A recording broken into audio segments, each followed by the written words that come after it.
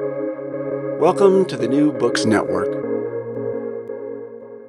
Confounding, exhilarating, and contagious. Emotions matter, and so does applying emotional intelligence. Welcome to Dan Hill's EQ Spotlight, the podcast where emotions rule. Whatever the topic, how do hearts and minds collide? Find out with your host, a college professor turned globe-trotting EQ entrepreneur. His mission? Each week, Dan joins prominent authors in decoding how emotions drive outcomes and make people tick.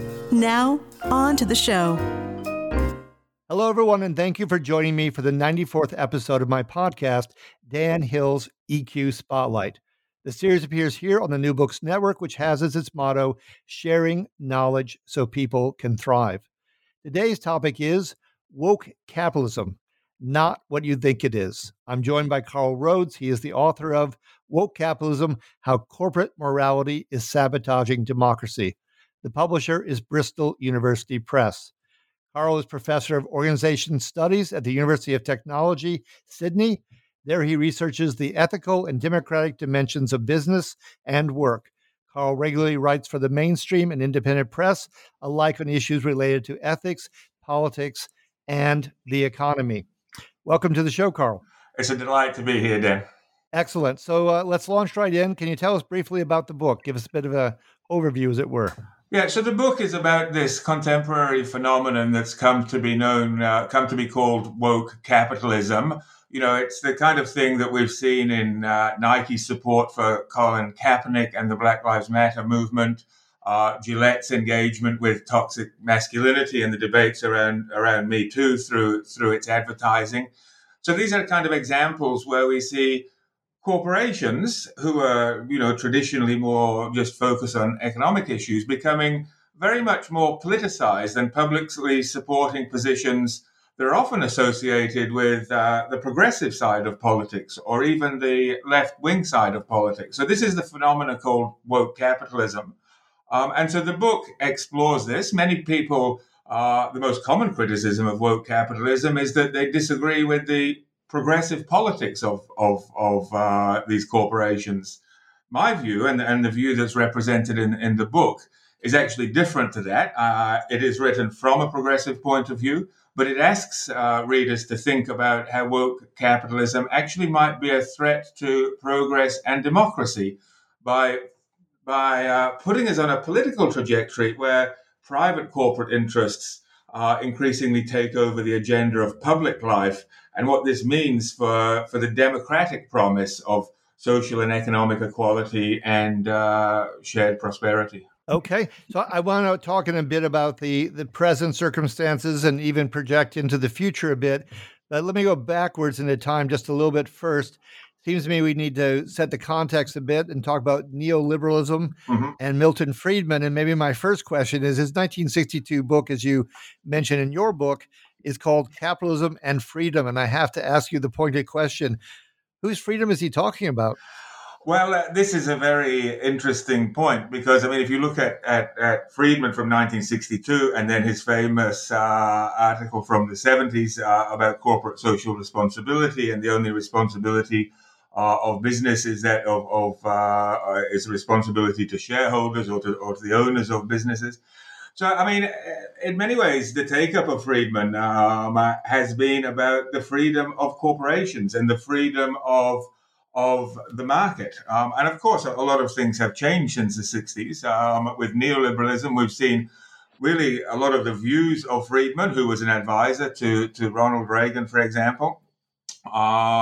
These kind of ideas really be fully implemented, and a kind of free market approach to economics, a free market approach also then to politics, and a push for small government, really eroding a lot of the social protections that came before it, whether that be a kind of European-style welfare state, or even, what was still in place in terms of the implementation of the New Deal in the United States, and really erosion of this. So you have increasing freedom for corporations through deregulation, through a reduction in taxation, all which have happened, as well as reduction in taxation for rich people. So it would appear that the real freedom is is to people and institutions that have wealth and money. Okay. And one other writer that I wanted to bring in here, the inevitable Adam Smith. Another pointed question. At what point does the invisible hand risk becoming a white-gloved fist? Yeah, I think you're absolutely right. The invisible hand slapping a lot of people in the face. But there is, of course, a difference between Smith and Friedman. Is in Smith writing, hundreds of years earlier, still felt that there would be, to quote from the title of one of his books, a kind of moral sentiment involved in commercial activity, and that even though businesses are there to pursue self-interest and don't necessarily directly pursue the interests of other people, there was still the idea that there was an underlying moral base of society that would influence the direction, and in a sense that would influence the so-called invisible hand. I mean, the version that we see more recently comes not from economists like Friedman or Smith, but more from Hollywood, where we have the Gordon Gekko character from the Wall Street movie in the 1980s, where the only moral sentiment that remains is the one that says that greed is good. And that really then became a significantly problem. You mentioned neoliberalism before, and this becomes a new form of liberty, a new form of liberalism, which is just freeing up individual people to pursue their own interests without caring about anybody else. And in a sense, that's an important signpost on the trajectory of how we got to where we are today. Yeah, no, and I think now we'll move toward the present because, this come up several times in your book as I was moving through it, and it's an excellent book, by the way, for all of our listeners. You bring up a term that I remember first noticing in the book Surveillance Capitalism, and that is that we are almost at a point where she argued, and I think you're arguing, we're at risk of what could be called neo-feudalism. Yeah. You maybe want to elucidate on that a bit. Yeah, certainly. I mean, one of the main arguments that I make in the book is that what we see with woke capitalism is a shift in power from democratic institutions to economic institutions. And so if we think of the important distinction between the public and the private sphere and the different interests, this is kind of, fundamental to democratic thinking.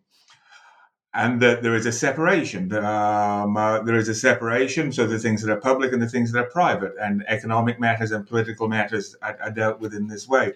But as you see corporations, as well as particular individuals who own them, becoming increasingly powerful and increasingly encroaching on the public sphere, we see a shift then in the location of power. And this shift is similar to what we would have seen in feudal societies. And if you think of it in terms of the US, it was an escape from this feudalism that was very, part of the very foundation of the promise of the United States. The idea that we don't have to be victims or reliant on the whims and the decisions of people who are wealthy, an aristocracy, and instead that sovereignty, the basis of the rule of society, lies within the people. And this idea of popular sovereignty is the basis of democracy.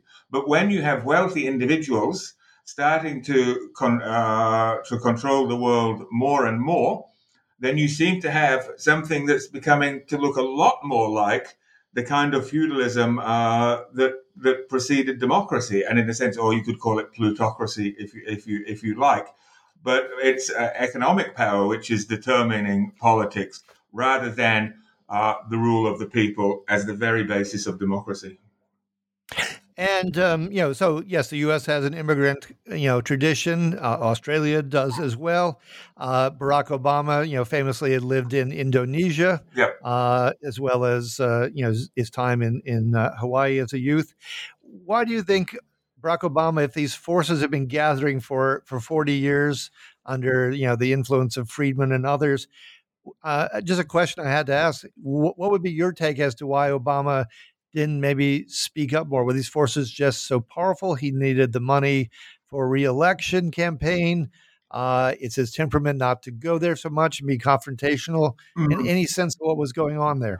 Well, I mean, It's interesting. I remember him speaking up at the time of the global financial crisis in the late 2000s and being fairly damning to the bosses of car manufacturing companies who flew on private jets to meet him in the middle of the crisis. So there were some times where he did speak up, but generally not so much. And I think it's probably the time since in the last 40 years, since the big, the big kind of juncture of Reagan's presidency in the United States and Margaret Thatcher's prime ministership in the United Kingdom, again associated with neoliberalism, really changed politics. So, I mean, a very much shift rightwards in the way of politics, where any more kind of radical ideas seemed incredibly radical, and where you have a Democratic Party in the United States, which really resembles what would have previously been called very much more of a centrist kind of position. So I think Obama was part of that. Was part of that tradition, or sorry, that trajectory in U.S. politics. Which was very much linked in to corporations, which was very much tied up with what was once called the Washington Consensus and the views around small government and the views about reduced taxation. And in a sense, there became less difference between the so-called right and left in politics, or in the US, the Republicans and the Democrats. And I think Obama was located in that process as well. But he did speak up from time to time, but it didn't become a standard element of his political rhetoric. Yeah, no, I asked the question in part because I don't remember the book's title offhand, but it was a account of his presidency, and it mentioned someone who was on Long Island, quite wealthy, a private equity sort of baron, and had supported Obama in part because this person feared that if there wasn't some greater justice, that the whole thing would just blow up, and it was better to have a safety valve, and that Obama maybe would be that moderating voice that could make some adjustments so that the system didn't, eat its young, so to speak. But the book ends, or come very close to the end of the book, Obama calls this person, and because he's come to realize that Obama's not likely to change anything, he doesn't take the phone call from the president. He simply stays on his yacht and declines to take the phone call. Yeah, I mean, I wasn't aware of that, but I mean, this safety valve theory is an interesting thing, and in a sense, arguably, the lack of the safety valve and the kind of inequalities that have been produced globally and including in the United States, and the kind of disenfranchisement you see of people who have been the losers as a result of kind of neoliberal reforms, and the losers as a result of widening inequalities and the growth of the billionaire class, led to the kind of political populism that enabled Trump to be elected. I mean, that's not an uncommon kind of perspective there. And even when Joe Biden became president, at the very beginning, I do follow this even from afar as an observer. Much of his rhetoric, I mean, at the beginning, I thought he was sounding almost Rooseveltian in his kind of things that he was saying. And so maybe that's picking up now. But in terms of real changes that have been made, I think, we've still got to wait and see what happens as a result of the Biden presidency. Sure. Sticking with current affairs, the Beijing Olympics are about to start. There is some debate, although it's relatively muted, about U.S. corporations who are sponsors and advertisers at the Olympics, given China's civil rights or lack of civil rights record. Of course, that President Xi is pushing this idea of common prosperity. Mm-hmm. I'm curious whether you would see that as a bit of a hoax, like woke capitalism, or it's a little more authentic, or just kind of what's your take on that theme? And I guess if you want to mention the Beijing Olympics, by all means. Yeah, I mean, the notion of common prosperity, or actually a term that I've been using for a while, is shared prosperity. So it did make me think when I heard of this common prosperity. I mean, and that is very much an important dimension. I mean, in terms of the politics of China, I mean, that's just so so great. It's kind of hard to comment on that in more general terms. I mean, if we look specifically at the relationship between the woke capitalism in China, and Beijing is one example, and the thoughts of boycott and so forth are another. But I mean, one of the stories that I tell in the book was where someone from the NBA, I think it was, or was it? Could have been the LeBron James. LeBron James. Yeah, Yes. LeBron. But it started with one of the coaches who made some comments about the democracy. General manager of the Houston Rockets at the time. Yes, that's the guys. Yeah, you've read my book more recently than me. He made a comment about the democracy protests in Hong Kong. Which was perfectly aligned with the kind of woke capitalist stuff that was developing then, and the changing position of the NFL after all of that protest with Trump and so forth about Kaepernick's kneeling. But obviously, China is also a huge market for American sports, and the NBA particularly. And all of these comments were withdrawn fairly quickly when it was seen that there was going to be a negative economic impact. So this is an interesting story about what's really driving this. Is it the kind of moral political conviction, or is it the interest in corporate self-interest and corporate profitability? And that was a perfect example that said, well, as soon as profitability was at stake, the moral positions were quickly forgotten. And even in the case of, and as you say, LeBron James was also involved, and there were people on the streets in Hong Kong burning his basketball uniform, and saying, you know, that Chinese lives matter as well. Particularly at that case in Hong Kong, where there was a big issues about oppression and so forth from China.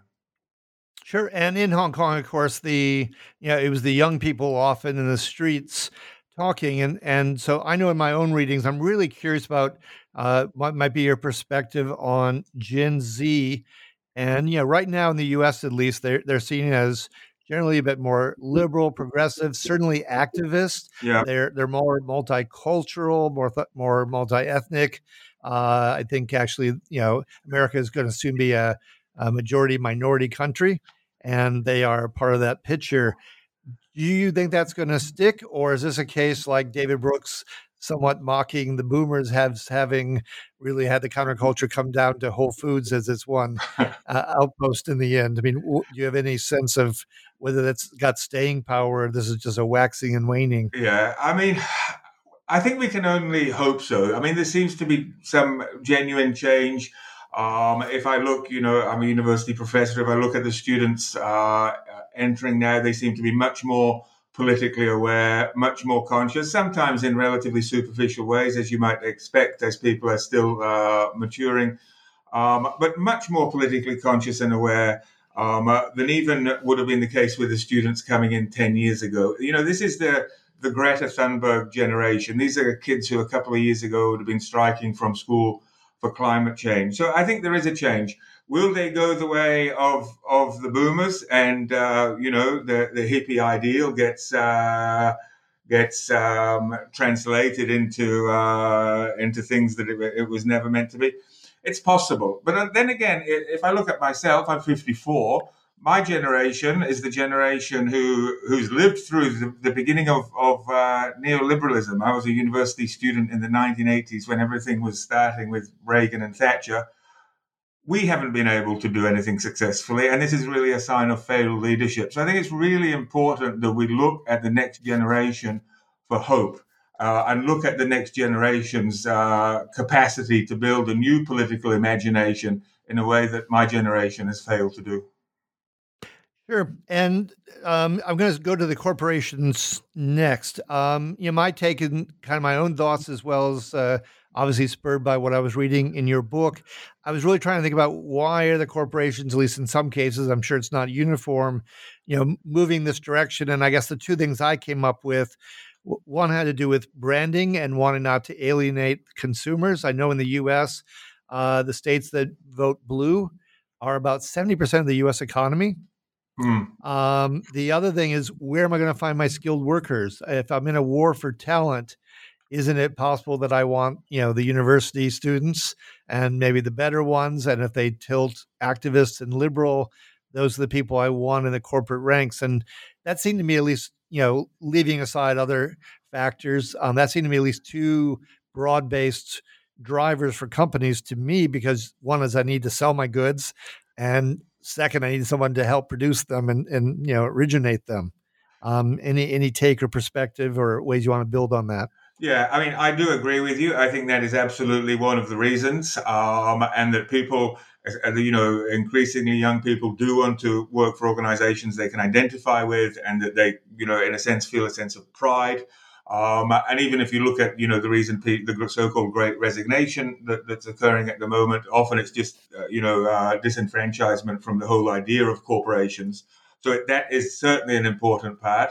I mean, if you read the more virulent kind of critics on this, they seem to be suggesting that that